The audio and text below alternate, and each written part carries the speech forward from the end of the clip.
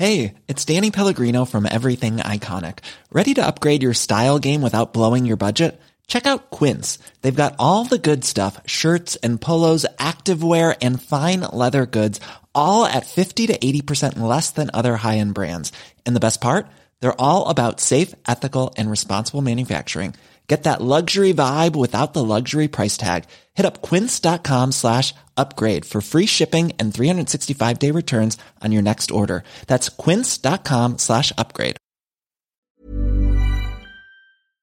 What's up, everyone, and welcome to The Reluctant Historian, the podcast where I try to show my husband that history is actually cool. I'm your host, Liz Lawson, and this is Our Reluctant Historian, Dakota Lawson. On this podcast, I'll tell him a story from history, and he'll share his unapologetic thoughts and opinions. So, if you love history, or you absolutely hate it, this podcast is for you. On today's episode, we are talking about the Spanish flu. The Spanish flu. That's exciting. Let's get into it.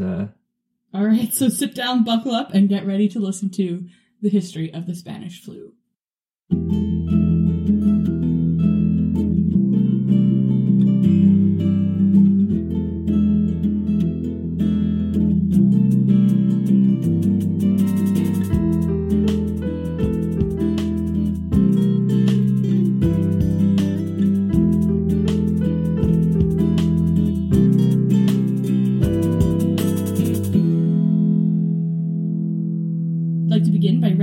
That we are recording on Treaty 6 territory in the homeland of the Métis Nation. We make this acknowledgement in recognition that we are settlers here on the land that belongs to the many different First Nations of Canada. Alright, Dakota, so last week we talked about the Golden Nugget. These are good things that have happened to us recently, or fun things that we've discovered. What is your Golden Nugget this week? Yeah, so I just launched my first episode of the Comfortably Average show on YouTube, so I'm very excited about that. It's a video game news show, and it's only about 3 minutes long. So yeah, if you want to check it out at Comfortably Average on YouTube, feel free to follow my plug. And I was just thinking, I was like, wow, this is like a shameless plug. I'm so shameless. No shame is in this body. I do know that. Yeah. It is good, though. I enjoyed watching your news show, and I was really impressed with what you had produced. Well, you have to say that. You're my wife. What is your Golden Nugget? Right. Okay, so my Golden Nugget this week, I started and finished a documentary on Netflix called The Night Stalker. Yeah, so I know you were watching that while I was editing. What do you think of it overall? I loved it. I love true crime. Yeah. And I feel like I know a lot about serial killers. Yeah. But I didn't know about this guy, so I'm not going to give any spoilers. I thought that the documentary was done really well. It was an interesting way of showing this story. It was unique to, I think, I hadn't seen documentaries done that way before, and I really enjoyed the way that they told the story. And the guy, the serial killer, he is a fucking creep. Oh, really? Yes, and I'm not usually creeped out by true crime, and this story was very creepy and very disturbing. And then they showed pictures of him, and he just, he straight up looked like evil. So, I have a question. So, I follow a YouTuber, and she was talking about how she watched The Night Stalker and then wasn't able to sleep. Did you have trouble with that at all, or was it totally fine? Well, I mean, because you were home, right? So I'm just waiting to see what's going to happen when you have to do your overnight shift and I'm by myself with the dogs. Yeah. Well, like yesterday when you didn't get home till 10 and all of the dogs were freaking out and losing their mind over nothing, I was terrified. Yeah. So I took that big wooden mask thing off the wall that I have from Africa. It's like a huge baseball bat type thing. Yeah. I was walking around the house with it thinking, if somebody comes in and tries to hurt me, this will absolutely maybe protect me. Just gonna beat the shit out of them with a piece of Africa. That was my plan. Yeah. And Ollie, she's so scared of everything. So she was just like, Mom, why are you walking around with this big bat? And she was running away from me. This isn't normal behavior. I know. So, yeah, I guess we'll see what happens when you do an overnight. Yeah, we'll see. All right. So let's get into this topic of the Spanish flu. Okay. So can I start by saying why my hesitation at the beginning of the episode was, as someone who doesn't enjoy history, when you say, we're going to learn about the Spanish flu, I go, okay. So, but you have been doing a good job about making these interesting. Mm-hmm. So the initial hearing the Spanish flu, I'm like, But what's your hesitation to that? I don't know. I mean, it's just a historical thing that I'm just not like, I think there's very few things in history that have happened that I would go, okay. You know? So of course, I think I'm going to be hesitant about a lot of things, but you've done a good job in the past 2 episodes of presenting some interesting facts that actually happened in there, pulling the cool stuff. Mm. So, I'm hesitant, but excited. Interesting. Yeah. So I wanted to talk about the Spanish flu last week, but we were talking about the storming the Bastille because I thought it was pretty relevant to the Capitol Hill. But the reason that I want to talk about the Spanish flu is because of COVID-19, and I guess a lot of us are still pretty obsessed with that pandemic right now. But when it first occurred, when COVID-19 first happened, I was thinking about how there are a lot of big changes that happen to the world when we have huge events like this. And I was thinking back to the Black Death and the bubonic plague and how there were so many changes in society that happened because of that, like the fall of feudalism, the decline of serfdom, and then the rise of the middle-ish class. But that happened in the 1300s, and so I wanted to look at something more relevant and more modern. And it was really eye-opening. There was a lot of things about the Spanish flu that I didn't know, and I think that we kind of forget about that pandemic. I think that it's just kind of a footnote, and people think, oh yeah, like we had World War I, and we had the 1920s and this huge economic boom, and we kind of forget that there was this blip, and literally it was a blip, because it only lasted a couple months. I mean, sort of. But we forget that there was this huge pandemic that literally killed 50 million people. Holy crap. Mm-hmm. That's a lot. I literally never think of the Spanish flu, ever. That's what I mean. Okay, before we get into that, though, I just want to go back a little bit to serfdom. Do you say the rise of serfdom or the decline of serfdom? Decline of serfdom. I was hoping it was the rise of serfdom. I was just picturing some California surfers or something like that. We gotta catch that wave, bro. It's spelled a little different. S-E-R-F instead of S-U-R-F. Wow. Nothing like a history lesson to make me sad. Okay, let's get into it. Yeah. Oh, okay. So another thing that I thought was really spooky. Okay. Spooky. Spoopy. It's spoopy. Is that what the millennials are saying these days? That is what us millennials are saying. The Spanish flu of 1918 to 1920, and we're living in 2020. It's spoopy. That is so spoopy. Except not, because 1918 is like really when the Spanish flu was. So. Yeah, so like, I mean, if it would have happened in 2018, maybe it would have been more spoopy. Maybe. So the Spanish flu pandemic of 1918 was the deadliest pandemic in modern history. Oh. And it's the second deadliest pandemic following the plague of the 1300s. I have heard of the plague. Yeah, it killed half the population of Europe. Really? Yeah. Do you know what the population size of Europe was at the time? I mean... Not off the top of my head. That's fair. That wasn't a question that I'm like, how the fuck don't you know that? Yeah.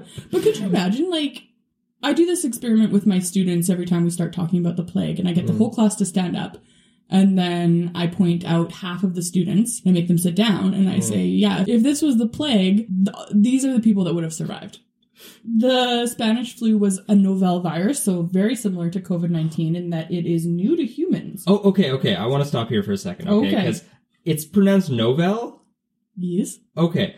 I've been very confused about this, and I always forget to ask this, but I always see it written, the novel coronavirus. I thought it was novel coronavirus, like, oh, how novel of it. I'm like, what the fuck does that mean? What does novel mean? New. Oh, why don't they just say that? Oh, the new coronavirus, not the novel. I think it's a scientific thing. You're right, so I just wouldn't understand. That's true. Novel viruses often start in animals, so another example of a novel virus starting in an animal, HIV, is linked to primates, and COVID-19 is linked to bats. So the Spanish flu is also linked to some sort of animal. The one in 1918 began as a bird virus, then spent some time in an intermediate host, maybe a pig, maybe a horse, and then it jumped the chain to humans. It infected an estimated 500 million people worldwide, which is about 1/3 of the planet's population, and killed an estimated 20 to 50 million victims. 20 to 50 million? That's a wide margin. Well, wait till you hear this next part. Oh, okay. There are some estimates that there were 100 million worldwide deaths, which would have been around 3% of the world's population at the time. Were the people that were doing these studies drunk? Like,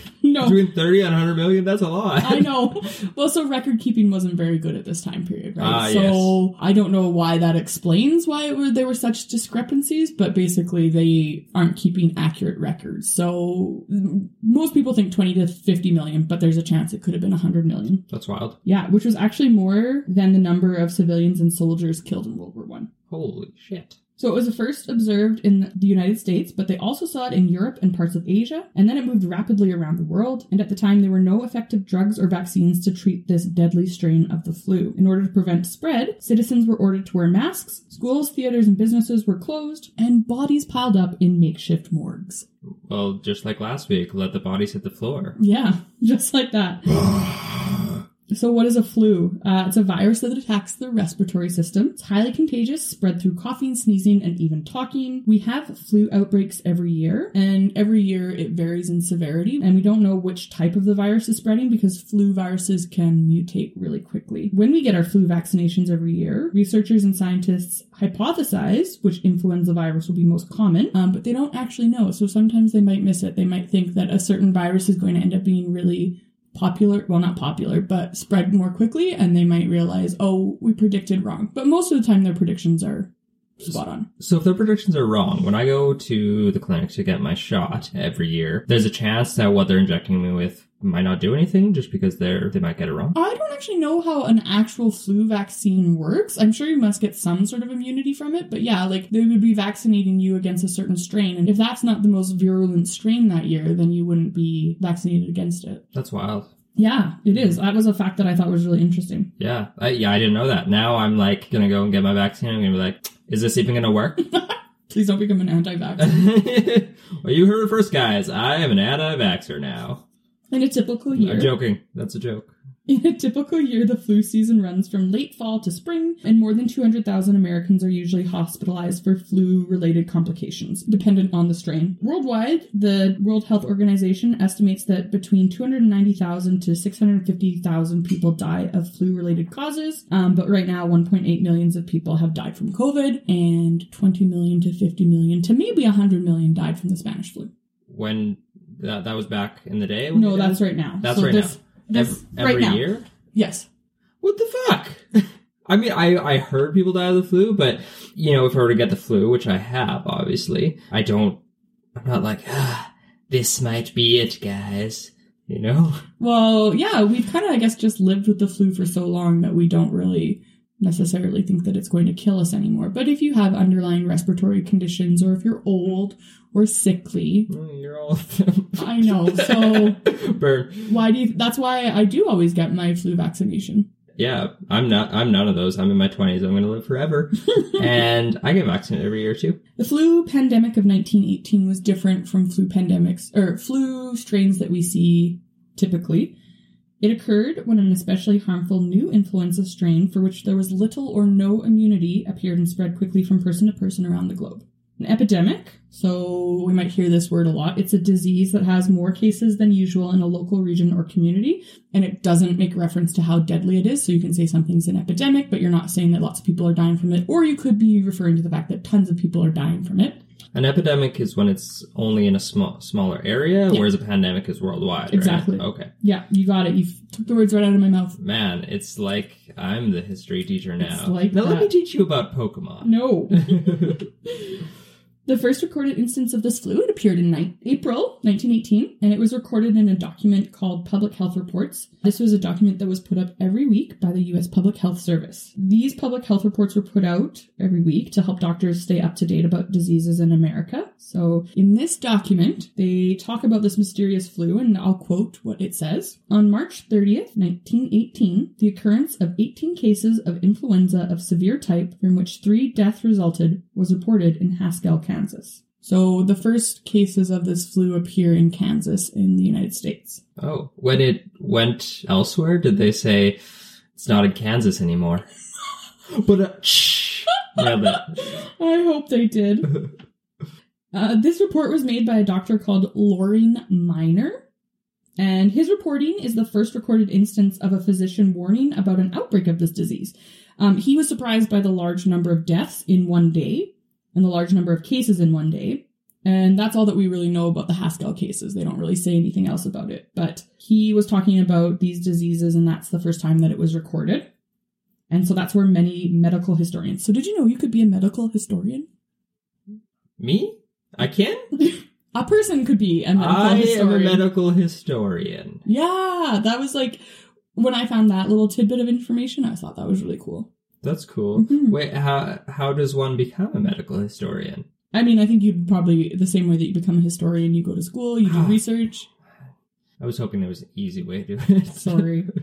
So they believe that this is where it began in the United States, in rural USA. So this was a farming community. They lived in sod houses, grew grains, raised cattle and pigs. Oh, cool. So it makes sense that it would have spread from those farm animals to the humans. Mm. Another important thing for this story is that near Haskell, there was a U.S. Army camp called Camp Funston. Camp Funston? Yes. Camp Funston? Yes. Did the person who named the tennis court oath come up with this title too? We're going to Camp Funston. I hope so. In 1918, this is the tail end of World War I. America was fighting in World War I at this time. They hadn't been at the start, but then they joined. And so there are reports of soldiers from Camp Funston going back and forth from camp to Haskell. So there's a lot of transfer of people, and therefore if they're sick, they're transferring the disease. In early March, the first soldier at Camp Funston reports a flu. The problem with this is that army bases are really excellent places to spread disease. They're, cramped, close quarters, there's crowding, overcrowding. If you're in the actual army hospital itself, you are in like a gym-like room and you're separated from the other sick people by just like a sheet. And so there's tens of hundreds of people in these overcrowded rooms that are sick, coughing all over the place, which is how we know the flu is spread. And then it's just like a sheet between them. As someone who didn't go to camp as a child, I can tell you that clearly you shouldn't go to camp because you get viruses there. So an army camp is a little bit different from like a summer camp. Yeah, but I didn't go to either, and I don't get the flu virus. That's true. Okay, right? So don't go to summer camp. Don't go to army training. Yeah, okay. That's the lesson that I want our listeners to take away from this week. Perfect. Don't go to camp. Okay. You'll get diseases there. So wait, do you know what an army camp is? And do they do training there? Yeah. Oh, to become better soldiers? Yeah. Then I guess I do. Okay. We have fun. This part of the flu, so the one in early 1918, the spring of 1918, looked like a normal flu. It was more contagious and virulent, but most people recovered with rest. And the flu also didn't stay in Kansas because as the American troops are starting to move all over the world, cases begin to appear following their deployment. And so American troops carried this virus with them to Europe, and it swept through the troops that were fighting in Europe. An estimated 3/4 of the French military were infected in the spring of 1918, and as many as half of the British troops. But the first wave wasn't super deadly. According to public health data, which is limited from this time, as we already know, mortality rate was similar to the seasonal flu. And then summer happened, and it seemed like it went away on its own. Because most viruses, and especially the flu, they don't do well in hot weather. But however, people were still carrying the virus around in their bodies, and it reawakened in the fall of 1918. The second wave, which was from basically September to November, so it was like literally 3 months, saw a huge rate of mortality. It had the power to kill a perfectly healthy young person within 24 hours. And this was a highly contagious wave, and victims died within hours of developing symptoms. Their skin turned blue, and their lungs filled with fluid, which caused them to suffocate. Young person? Yes. I'm young. Mm-hmm. I'm 20. I'm going to live for... You're not 20! I'm not actually 20. I'm in my 20s, I meant to say. She's not dating someone who's 15 years younger than her. That's so awkward. And also, I'm not dating you. What? Carry on. So they think that the virus that the Americans had taken with them to Europe mutated when they were there. And that's common for the flu. It mutates very rapidly. Because all of these soldiers are going everywhere around the world, the virus was spread really easily. And so many people died that it actually caused the life expectancy of people in America to plummet by 12 years. What that means is that if you're looking at the average age of death for that year, typically you would be seeing like, 70, 72, and then you'd look at 19 and it would be like 60 would be the average age of death. Holy crap. Yeah. But it doesn't mean that not everyone's going to die at 60. It's right. like there's just a lot of people who are dying at 60. Exactly. That's That'd be fun. Just be like, I'm 59 and my birthday's in a week. Am I gonna die? So talking about the name, do you have any guesses why they call it the Spanish flu? America was trying to blame the Spanish. I mean, knowing what we know about their current situation, that's not like... I'm just over here thinking, while you're telling me this story, I'm just thinking about Trump, how he's like, the China virus. And I'm over here thinking, oh, bro, the Kansas virus. Right? You know? So... that's not why it was called the Spanish flu. Why was it called the Spanish flu? So again, remember, we're at the end of the World War I here. Yeah. Countries don't want to talk about what's actually happening there in their home base, and they don't want to report on the numbers of deaths in order to keep the morale high, right? They don't want to be like, everybody's dying. They don't want people to get worried and scared. As well, countries at war don't want to report how many people and soldiers are dying of the flu because it would make them look weak. And so both sides of the war, England, France, America, Canada, versus Germany, Austria-Hungary, they don't want to look weak, and so they both have wartime censors who covered up news. But during World War I, Spain was a neutral country, and they had a free media that covered the news, and they covered it from the start. It was first reported in Madrid in late May of 1918, and they talked about how their King Alfonso got really, really sick. And so the fact that so many people in Spain were reporting about it, it gave a false impression that that's where it came from. They thought that that's where it had started. Gave rise to the name the Spanish flu. And interesting, the Spanish people didn't call it the Spanish flu, obviously. They thought that it came from France, and so they called it the French flu. Oh. So really, it's not the Spanish flu, it's the America flu. I guess so, yeah. Wow. The Kansas flu. Yeah, the Kansas flu. One of the unusual aspects of this flu was that it struck down so many healthy young people, and most of the time you don't see that in the flu. You see like a U-shaped graph, so lots of people that are young, and then the healthy people kind of survive it, and then it comes back up to the older people dying, so it makes a U on the graph. But this time, it made a W, so it came down, then peaked again in the middle, and then went down and peaked again on the old people. So you'd have like a W shape in the graph. Oh, interesting. Mm-hmm. So yeah, it was unusual because it struck down so many healthy young people. And this is a group that's normally resistant to this type of infectious illness. It attacked a number of World War I servicemen. In a normal seasonal flu, usually it's the most vulnerable, the young and the old, that are going to die. But with this flu, there was also a huge spike in the number of otherwise healthy 25 to 30-year-olds in the prime of their life. And so we have lots of reports of eyewitnesses, which talk about men coming to the hospital or wherever they are in the morning and dying in the afternoon. And this made the medical establishment at the time really worried because it was not only the age, but also how they were dying that was really concerning. They were struck with blistering fevers, nasal hemorrhaging, and pneumonia. And patients would drown in their own fluid-filled lungs. Oh, fuck. Mm-hmm. That sounds like the worst kind of hell. Yeah. Yeah. What was the thing about the nasal... hemorrhaging. Nasal hemorrhaging, So, what does that mean? Hemorrhaging is like you just can't stop bleeding. Oh, so they're just like massive nosebleeds, Mm-hmm. and then they were drowning in it. Yeah. Fuck. Right. So young people are dying, and they're dying in this horrific way in like a day. Can you imagine being the doctor or the nurse or whoever had to see this? Just like, how traumatizing that would be. Well, I think it's probably very similar to how our healthcare workers are also super traumatized by what they're seeing with the COVID-19 cases. Absolutely. Speaking of doctors, they were unsure of what caused it or how to treat it. So unlike today, we have vaccines, we have antivirals, we have treatment courses on how to help people who are sick. But at this time, they didn't have those. And so, you know, they were like, well, what's causing it and how do we treat it? So they thought that maybe it was the alignment of Saturn and Jupiter that was causing this flu. They believed that the planets having influence on us would cause people to get sick. And that's actually where the name influenza comes from. So the Italian word influenza, meaning influence. Mm-hmm. And so we have the word influenza because it was the idea that the planets being in misalignment or in a specific alignment would make us sick. Sounds like some sort of hippie shit to me. And so they also had no idea how to treat it. They prescribed laxatives, alcohol. Here, shit it out. Yeah. So laxatives, alcohol, and bloodletting. One cure or treatment from the British Surgeon General suggested having a glass or two of champagne a day. Drink to forget that you're going to die of the flu. And bloodletting because they believed that blood removal would also remove the disease. Well, if you don't have any blood, you can't choke on it. I guess so.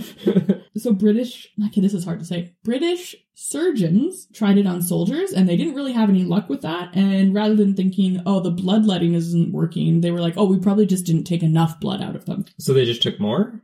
I'm not sure if they went on to take out more blood, but they were like, no, bloodletting's it. That's how we're going to cure this disease. Wow, what a different time. It really was, yeah. So, I mean, I think that probably did account for why so many people died. And also this fact, which was shocking when I read about it. So some doctors prescribed aspirin as they thought that would alleviate the symptoms. In 1918, the U.S. Surgeon General of the Navy and the Journal of American Medical Association had all recommended the use of aspirin, and medical professionals advised patients to take up to 30 grams a day, which today we now know is toxic. Wait, so in aspirin, what's a typical dose? Like Yeah. one pill, like what is that? Well, so for comparison, the medical consensus today is that doses above 4 grams are unsafe. And they were taking how many? 30. Holy shit. Yeah, so symptoms of aspirin poisoning include hyperventilation and pulmonary edema, which is fluid buildup in the lungs. They think now that many of the deaths in October were actually caused or quickened by the aspirin poisoning. So when they were like giving a bottle of aspirin and saying, take one of these and call me in the morning, they weren't just talking about one pill. They were like, take the whole freaking bottle. I don't know. I don't have like an idea of how big of a pill it was. Just like a football sized pill or something. Here, take this. Just eat this whole thing. Yeah. Another reason why the death toll was so high was that World War I had left parts of the world with a shortage of physicians and other healthcare workers. And so the available healthcare workers also came down with the flu themselves. And hospitals in some areas were so overloaded with flu patients that schools, private homes, and other buildings had to be converted into makeshift hospitals, some of which were staffed only by medical students. Ooh. So, that's one thing that we are actually afraid of right now with the COVID-19 pandemic, is that we're going to overwhelm our healthcare system. So, Well, yeah, that's kind of happening all over, isn't it? it is, yeah. Hospitals have too many people in them. Yeah. So to combat this, officials in some communities imposed quarantines. They ordered citizens to wear masks and shut down public places, including schools, churches, and theaters. So sounds like what we're going through right now. Yeah. People were advised to avoid shaking hands and to stay indoors. Libraries put a halt on lending books, and regulations were passed to ban spitting. I don't think, well, wait, isn't there a law against spitting currently? Where we live, yeah. Yeah, which I always thought was... $200 fine. Yeah. This fine was only $5. Oh, but inflation, so is that a lot? It must be, I don't know. Like, $5, that's a month's rent! Yeah, it could have been. Probably. Yeah. That's wild. The flu took a heavy human toll. It wiped out entire families, left countless widows and orphans in its wake. Funeral parlors were overwhelmed and bodies piled up. Many people had to dig graves for their own family members. Talk about trauma. I know. It was also detrimental to the economy. Businesses were forced to shut down because so many employees were sick. Basic services such as mail delivery and garbage collection were hindered because the people were sick, and in some places there wasn't enough farm workers to harvest crops. And even state and local health departments had to close for business, which hampered efforts to chronicle the spread of the 1918 flu and provide the public with answers about it. And there was not a single place on the globe that was not affected by it. Wow. Do you want me to tell you about Canada? Yeah. So specifically talking about Canada, because that's where we live, in Canada, it killed approximately 55,000 people, and this was on top of the 60,000 Canadians that were killed in service during the First World War. Oh, so over 100,000 people died around that time. Mm-hmm. Canada, it seems like, was really ill-prepared to deal with it. It seems like the rest of the world was, too. Yeah, I think nobody was expecting it. No. Inadequate quarantine measures, powerlessness against the illness, and a lack of coordinated efforts from health authorities led to insurmountable chaos. And it was actually a really important event for the evolution of public health in Canada, because it resulted in the creation of a federal Department of Health in 1919. And so then that makes a partnership between the various levels of government, and public health becomes a joint responsibility between, provinces and Canada as a federation, as its federal overarching conglomerate. I don't know why that was the word that I chose. I don't know.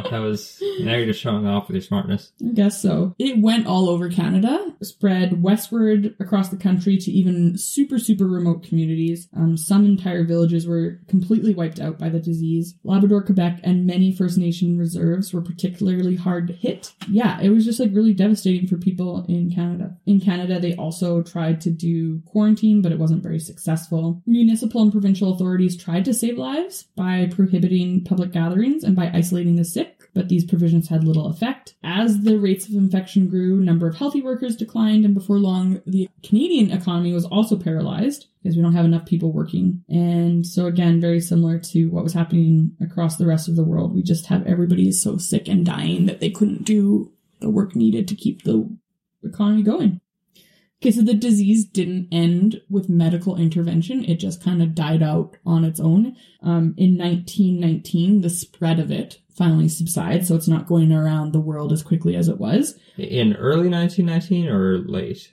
Spring 1919. Okay, so fairly early then. Yeah. And so this was for a few reasons. Number one, people had caught it and then recovered, so they're now immune to the disease. Two, the people who were the most vulnerable were already dead, so it doesn't really have anything to feed off of if we're going to think of it as like a... Super, it just killed the weak. Well, exactly, yeah. So it doesn't have a vulnerable population to prey upon. And three, it's a winter disease. So as the spring 1919 came up, the disease began to disappear. And fortunately, it did not come back in the winter of 1919 because it could have. Yeah. That's what happened the first time. Yeah, that would have been awful. So it just, boop, gone. Cool. Which I think is wild. Yeah. Since 1918, there have been several other influenza pandemics, but none have been as deadly. In 1957 to 1958, there were 2 million people killed worldwide, and then there was another pandemic from 1968 to 1969, where approximately 1 million people died. A flu that you and I are probably more familiar with, the H1N1 swine flu. Yes, I do remember when I walked into my employer's office and I went to shake their hand. And they were like, they like recoiled a little bit. That's the biggest thing I remember about the H1N1. Yeah. So like that's the one you're like, why did you say that? No, I like that story. I thought you were going to say more. So. Oh, sorry. No. It's okay. So that occurred in 2009, 2010, and there were only 284,000 deaths. So yeah, it's small potatoes. Well, basically. With each modern-day pandemic, there's a new interest in the Spanish flu or the forgotten pandemic. So like I kind of talked about at the beginning, I didn't realize how wild this disease was and the actual ramifications of it because, like I said, it's just kind of like a blip when we talk about World War I, and then we're like, oh yeah, the Spanish flu happened. But it was way more deadly than we expected, and it was overshadowed by the deadliness of World War I. And they call it this forgotten pandemic. So named because its spread was overshadowed by the deadliness of World War I, and it was covered up by news blackouts and poor record keeping. Oh, interesting. It was also fairly short, too, right? So do you think that had anything to do with the fact that it's kind of forgotten, or is that not factored in at all? You know what? I think that's a really good point that you just made. That could be part of it. Yeah, well, I just think, nobody's gonna forget COVID because 2020 was the entire year. Mm-hmm. When people say forever in our history books, when they look at 2020, it's going to say that year fucking sucked. Mm-hmm. So hard to forget that. Whereas with this, it was a few months, which of course it was awful, but we've been in this shit for a year. So maybe that's part of. Yeah, maybe you're saying it'll affect our collective memory more than just a couple months would. Yeah, exactly. Yeah, I mean, I don't really know for sure. All I know is that, when I, in high school, studied this time period, it was literally just, a paragraph in our textbook. That's and then wild. The Spanish flu killed da-da-da people. Yeah. And, we never really went into it. So, when I was reading about it and doing my research for this episode, I was really shocked by the actual facts of it. And over here, COVID is going to get a spot on Grey's Anatomy, I heard, too. So, it's made it big. It has. It is a star. Yeah, it's a star. It's made, if you can make it on Grey's Anatomy, you've made it. Yeah. COVID-19, speaking of, and the flu are very different. And our responses are very different as well. Medicine is better now. People in 1918 didn't know what was killing them. Remember, they thought it was the planets aligning awkwardly. Yeah. Hippies. But in COVID-19, about 2 to 3 weeks in, we had already known what was killing people, what was making them sick. We knew what the genome looked like. We had an idea of what was going on. So, right. And also in 1918, they didn't have antibiotics. So lots of people died from secondary infections rather than the flu itself. They just couldn't get healthy. And we now have the things that will keep people healthy and stop them from dying from these secondary infections. However, I have an interesting quote. I'll be the judge if it's interesting. From a Dr. Jeremy Brown, he says that we shouldn't underestimate this outbreak. He says, quote, "It had been a wake-up call for everybody to pay attention to the area of emerging viruses. We certainly need to put money into research so that when the next COVID-19 occurs, whether that will be in another year or another 10 years, we will be more ready than we were today." And that's our story about the Spanish flu. Thoughts, Mr. Lawson? Yeah, I thought, again, more interesting than I thought. It was interesting to know how many people died from it, that it was like a crap ton. And I find it interesting that, yeah, it is largely forgotten in many ways. I mean, when you said that we were doing the Spanish flu, I was like, that doesn't sound like anything I know about or care to know about. I found it really interesting the way, like they say, history repeats itself, how there were so many parallels to today. Like how they had to close down everything, I was going to say movie theaters, but that wasn't a thing, right? No, they closed down theaters. Yeah. Okay. Yeah. Anyways, how they closed down everything and just the economy was completely screwed. People were losing their businesses. It's just like, holy crap. Like this is something that I'll go back to that quote that you gave from Dr. Brown, that they do need to put a lot more money into preparing for the future because this is going to happen again, When the pandemic is gone, it will say, "You haven't heard the last of me." So yeah, they do need to put a lot of money into preparing for this. And I mean, didn't Trump, like, a couple years ago cancel the people whose job were to research the pandemics? Yeah. And so I'm hoping that Biden brings that back. Well, and for us as Canadians too, right? Like the fact that we don't have the ability to produce vaccines in Canada anymore. So in the 80s, the Conservative government of the time got rid of all of our vaccine manufacturing plants, and we don't have ability to create vaccines in our country anymore. And so I think that that's something that we have fallen short of. We need to also be prepared as well, right? Like Trudeau could start creating plants to create vaccines. Absolutely. I think as a Canadian, it's kind of scary knowing that our lives are essentially in the hands of everyone else. Mm-hmm. We have to get our vaccines from somewhere else. Mm-hmm. And the fact that we can't make them does make me a little worried. I'm like, okay, so we, I know the vaccine's out there and stuff, but we're basically like, when the frick are we going to get it? I know they're saying like April and stuff like that, but then there's how they're going to give the vaccine to all of us also worries me. Mm-hmm. Yeah, it's just, I think we need to step up our game. Not only America, but us too. We need to bring it on. And that's kind of what Dr. Brown was saying, right? Like it's a wake-up call. We need to start putting money into these things. Yeah, absolutely. All right, so your rating out of 10. I give this 8 fun camps out of 10. 8 fun camps. That's what it was called. Funston. I give this 8 Funston camps out of 10. I like the fun camps. I give this 8 fun camps out of 10. I like the route that you're going with this, so that you're bringing all these parallels between the things that we're talking about and what is happening today. It's been really interesting to learn about, that not only do they say history repeats itself, but holy shit, it's happening. Mm-hmm. History is repeating itself. So, yeah, I really liked it. So that's all we have for this week. We'd like to thank you for taking the time out of your busy day to hang out with us. If you enjoyed listening to what we had to say, please subscribe to our podcast, leave a review, or tell your friends about us. If you want to stay in contact or see behind-the-scenes action, you can follow us on Instagram at The Reluctant Historian. Or if you want to shoot us an email with future show ideas or corrections you may have noted, you can email us at thereluctanthistorian@gmail.com. So we'll see you next week, same time, same place. Don't go to camp. It'll make you sick. No? No, I like it. Oh.